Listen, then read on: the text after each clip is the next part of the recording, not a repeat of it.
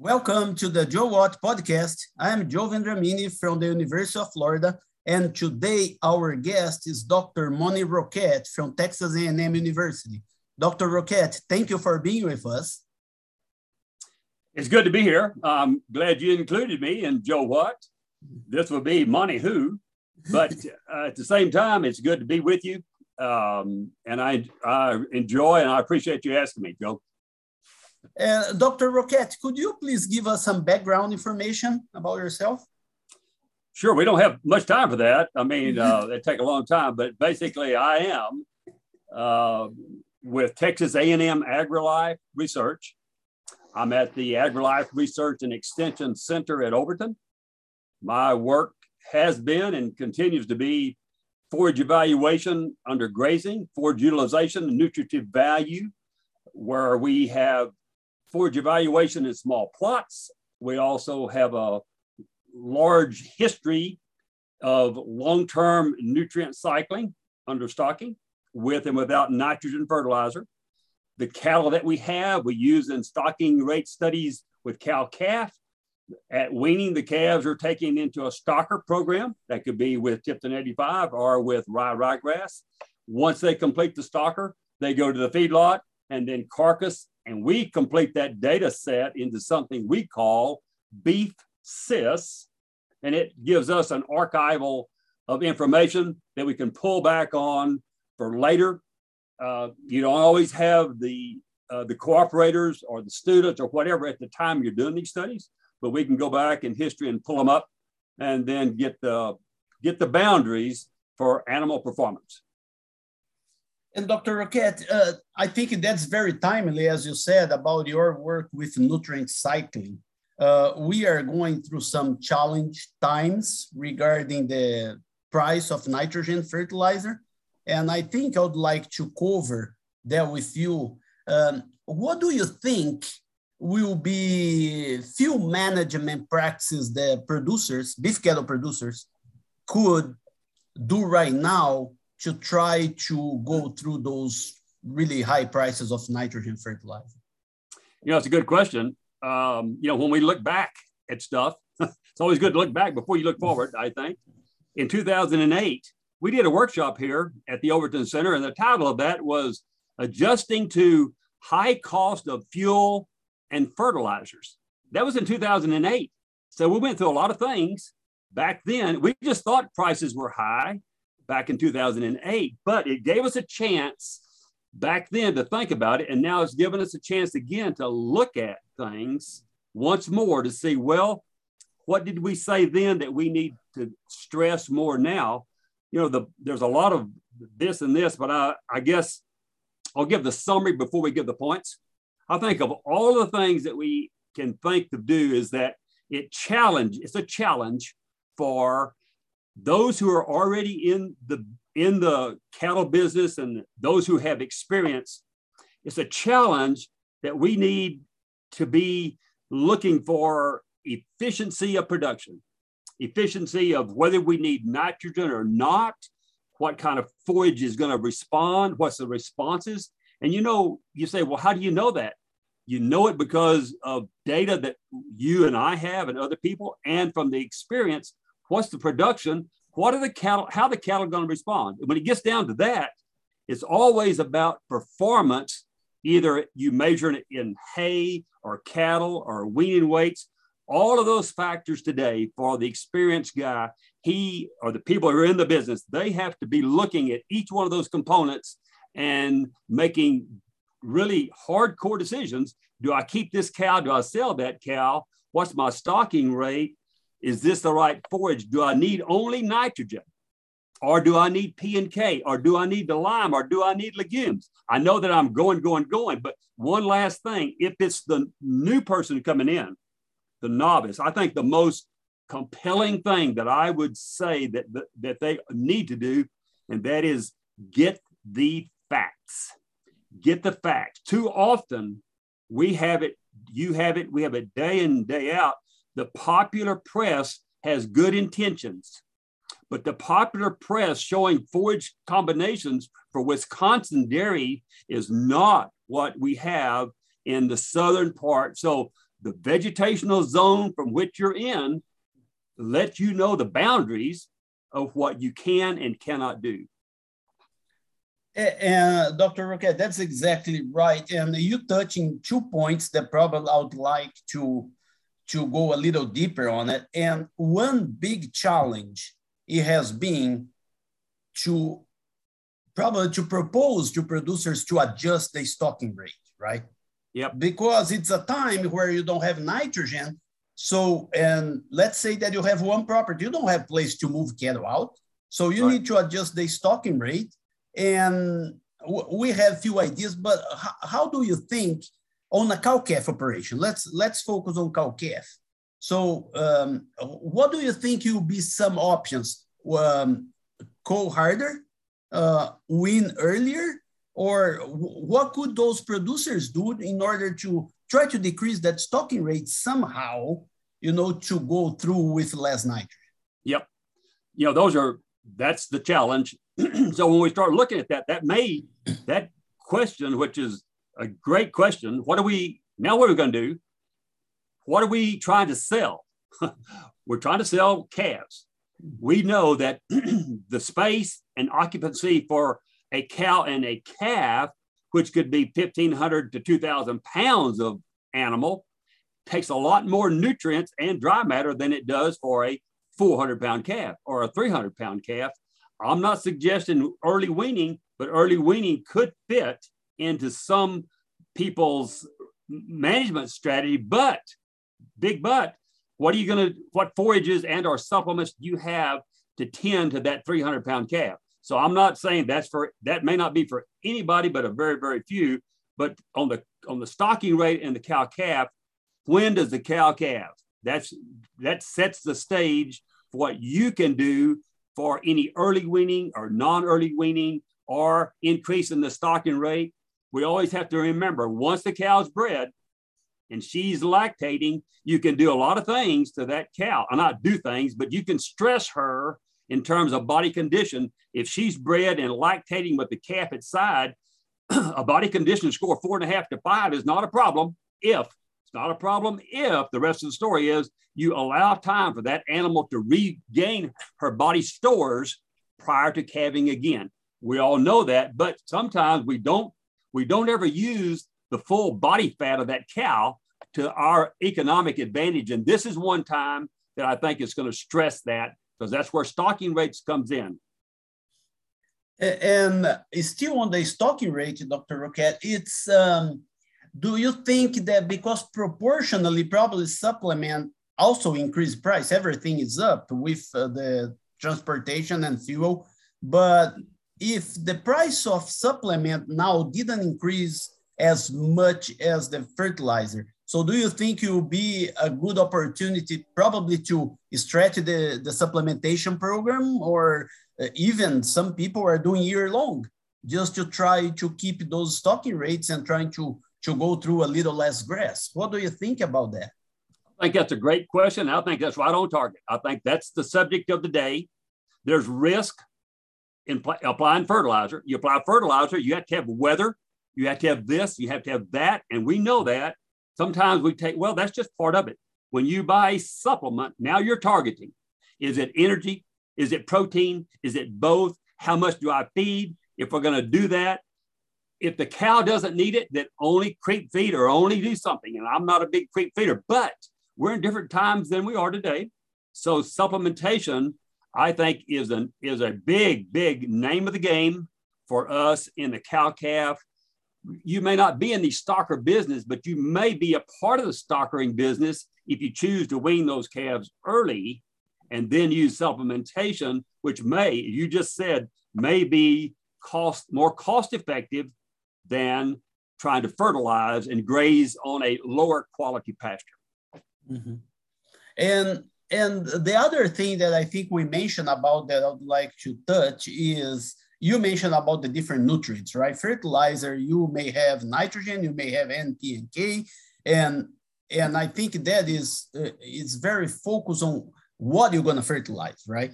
So in that difficult time, so do you think producers should prioritize such as hay fields and decrease probably the fertilization just to adjust the budget, right? The perfect scenario would be to fertilize as people have done for years and keep the program going. But if they cannot do that with the same budget, so would you prioritize like hay fields and still give the complete mixture, or you're going to spread the nitrogen evenly through hay fields and pastures? What do you think would be the best approach?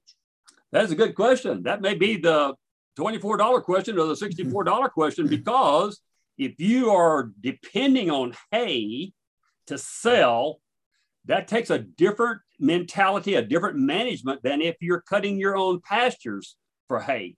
You can cut your pastures for hay, may have a little less nutritive value, but you can use that yourself. Back to your question, when you prioritize nutrients, let's go back. Grass, and we're all in warm season perennial grasses. Doesn't make any difference what we have. It's a warm season perennial grass country. It takes nitrogen to make that work. If it's a low nitrogen containing sandy soil, sometimes acid, then the biggest bang to the buck is nitrogen. The first 50 to 100 pounds of actual N gives you the most return for what you spent. Now, I don't want to finish that, because in a hay production system, we know that potassium becomes a major ingredient for sustainability. May not increase your production, but it's a nutrient for sustainability of that hay field, especially more so than grazing, because of the nutrient cycling, recycling those nutrients back onto the pasture and allowing that grass to pick up N, P, and K, or whatever as the case may be. And Dr. Rouquette, you are in East Texas, and we know you have some options there. For example, chicken litter that has been used as a fertilizer for a long time, but it was always limited to the transportation, right? Because the concentration of nutrients is much less than actual commercial fertilizer. But do you think producers can start looking at those options a little differently now, and probably they will be able to hold a little longer at this time? I think poultry litter is going to become more expensive because what we have with poultry litter and with lime, it's almost free at the site. It's all about transportation. The transportation, I'm Justin here, the transportation for lime, applied limestone today, is between $65 and $70 a ton, $65 and $70 a ton spread. For poultry litter, it could be $30 or it could be $45 a ton spread. What are you getting out of poultry litter? It's a good, it depends question, but it's almost always in a general 50-50-50, 50-30-60. It's almost a balanced 50-50-50. In your mind's eye, that's about what you're going to get. Now, for the rest of the story, we know that poultry, the response from forages to poultry litter is longer term. It's not immediate like ammonium nitrate or sulfate or urea. So the grass is not going to jump up and get green all of a sudden like it may do in response to the fertilizers, but it's a longer term. We're in this for the long term and not for just 6 weeks. I think that's the mentality we have to look at so that we can be more sustainable with our pasture. That's the number one goal. We don't want to graze it all up and then sell it. And you are on a big also stalker region there. So you have stalkers and cow-calf. And I think we are facing that very difficult decision now, because I don't want to be the economist and look at the future and try to predict anything. But we know that corn needs nitrogen fertilizer because it's a grass. So with that in mind and the price of fertilizer that we have, corn will go up, right? The price will go up. And we know corn prices go up, the price of calves go down. Yep. You know, when you have to feed them, that is pretty simple. It has been that way for a long time. But now we have probably the higher price for feeding the feedlot because corn will be higher. And we may have the option to keep those calves on pasture a little longer, right? To put some in in theory, cheaper gains on pasture before they go to the feedlot because the feed will be more expensive. On the other hand, we cannot produce that much grass, right? Because we don't have the nitrogen fertilizer too expensive. So do you see that scenario happening and to make those difficult decisions, or do you think that we still have the same feedlot scenario and we will keep it going as we are? Well, you know, the feedlot thing, we won't get into that too much because it is amongst them own self. But here's what just came out yesterday, and today is St. Patrick's Day. I don't know if this is going to, you may be showing this at Easter or Christmas, I don't know. But on St. Patrick's Day in 2022, the report yesterday was that all of a sudden, corn is becoming a bigger return on investment than soybeans because of it's not just the cost of fertilizer going in, it's the cost of the corn coming out. So when we see that report, what does that mean for us who just want to feed cattle in the feedlot? It's just what you said. We have been in here for a long time, and our research has always been to get cattle bigger before we let them go. Now, depends on how close you are, how much transportation costs. And I know you guys in Florida for almost ever, not ever, but have sold lightweight cattle so you can put more of them on a truck and get them out of there. Well, that may not change much, but the producer who owns the cattle selling a 750-pound calf versus a 400-pound calf, I haven't run the figures, but I think you could make more money with a 750-pound calf than you can 450. But supplementation is going to come into play, and we know that the more supplement you give, the more gain they're going to make. But you're one who knows, and you're in the seat of the Florida who gave us that information that there's some additions, some associative and replacement. So you don't want to feed them all the feed they can eat on pasture because now you're a feedlot on your pasture. So limited percent of body weight is always in the thought. How much can I feed them? And that takes going to the literature, going to your county agent, going to guys like you to find out what grass do I have. If it's ryegrass, hey, we might use this. If it's Bermuda grass or Bahia or something else, then we might need this and only at this much. Yeah, and Dr. Rouquette, I think I tried to cover here the few things. So would you have anything in mind that probably would also help the producers? There will be something important that they should consider at this time? Well, I think we started out with something. I was giving you the summary at the end, but I think we have to be very, very conscious that it's not just the amount of fertilizer, if you use fertilizer, but it's all the way through to every system you use. Should you be getting more electric fence, for example? Should you be doing some flexible grazing systems? And I'm not talking about graze everything you have for a day and a half and move. I'm not talking about that kind of a rotation scheme, but something that allows you flexibility, smaller pastures, could be 6, allows you better opportunity for forage utilization. And that becomes one of our keys. But knowing in advance what animal response is going to be to the forage that you have. You can't expect 3 pounds a day from a stocker on Bermuda grass, but you ought to, or Bahia, you need to know those expectations. So now you can plan with the input of money that you're making as to what the economic, now we're talking about economic outcomes and not biological outcomes, because we know we can produce this or this at weaning weights, but we need more weaning weights unless you're going to wean early. So that's the biggest option. Wean early, feed the calf, take them out longer, but just know that a cow needs to have a calf every year or she has less value for you.